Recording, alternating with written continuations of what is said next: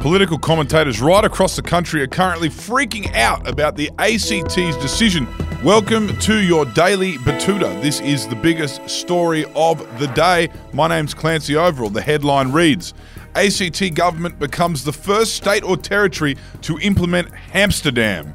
Political commentators right across the country are currently freaking out about the ACT's decision to officially decriminalise low-level possession of drugs within territory limits.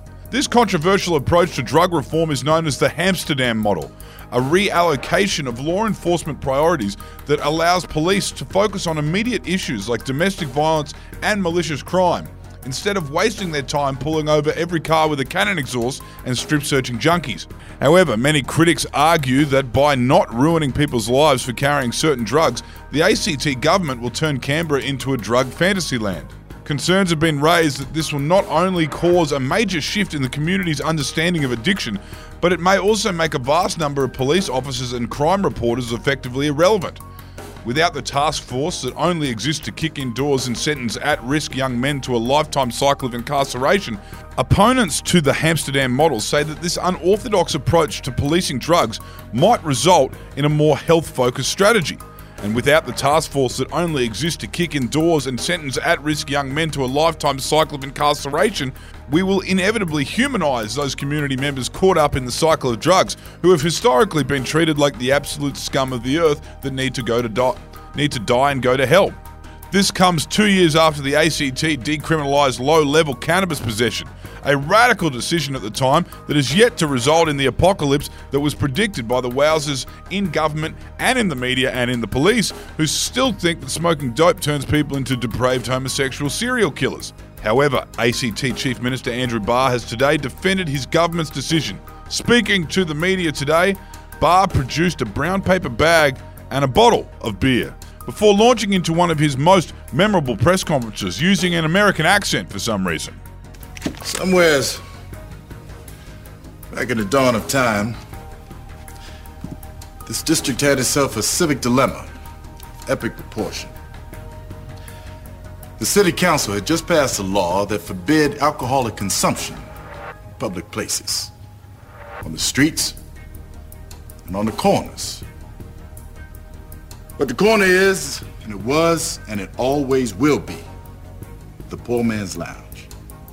It's where a man wants to be on a hot summer's night. It's cheaper than a bar. You catch a nice breeze, you watch your girls go by. But the law is a law.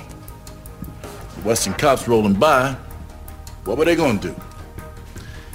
They arrested every dude out there for tipping back a high life. There'd be no other time for any other kind of police work. And if they looked the other way, they'd open themselves to all kinds of flaunting, all kinds of disrespect.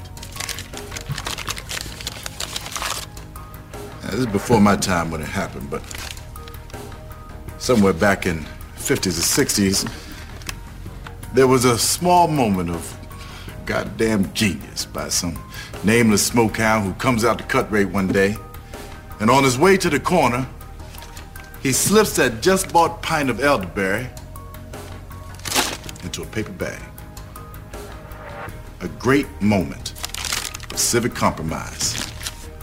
That small, wrinkled-ass paper bag allowed the corner boys to have their drink in peace, and it gave us permission to go and do police work. The kind of police work that's actually worth the effort. That's worth actually taking a bullet for. Dozerman, you got shot last night trying to buy 3 vials.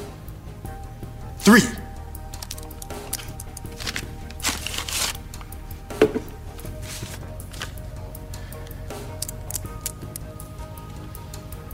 There's never been a paper bag for drugs.